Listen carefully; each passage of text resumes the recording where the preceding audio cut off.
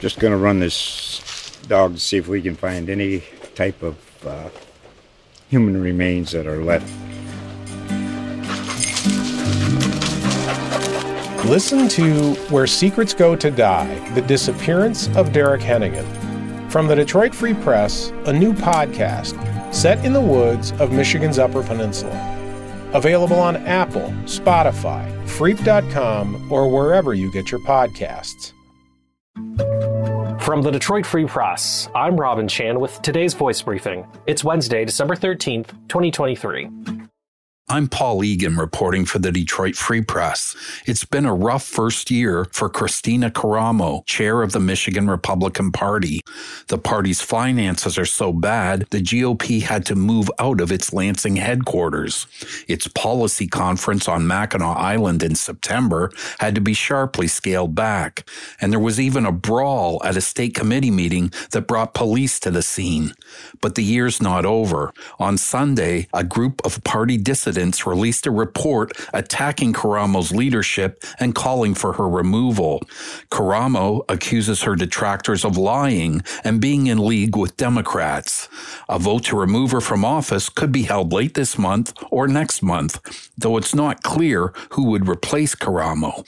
On Monday, Vance Patrick, chairman of the Oakland County GOP, joined the voices calling for Karamo's ouster. This is Nishrat Rahman with the Detroit Free Press. Food pantries across Metro Detroit are seeing huge spikes in need. The United Community Family Services in Troy runs its food pantry program ahead of Thanksgiving. This year, 640 families came by. The number of families who participated this year accounts for a 58% increase in households compared with the same time last year and a 162% spike compared with 2021.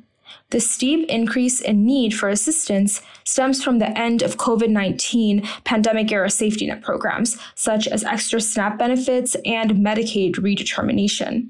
Although the holiday season is typically a time of higher need, Metro Detroit nonprofit leaders say higher food and grocery costs have also exacerbated the issue, hitting families' wallets and forcing them to decide among paying for rent, transportation, food, and healthcare, and also leading to more people in pantry lines and soup kitchens. To learn more, go to freep.com.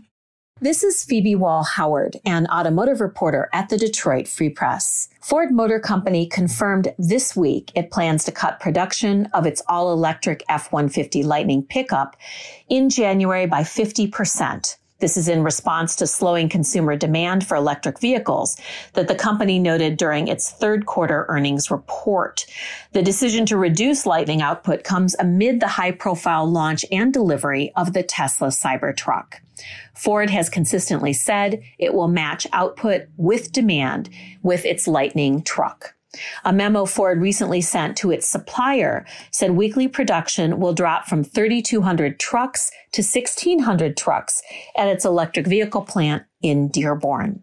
Go to Freep.com to learn the latest on Ford's strategy and an update on General Motors. Find more from the Detroit Free Press on Freep.com. That's FREEP.com. Thanks for listening, and you'll hear more from us tomorrow.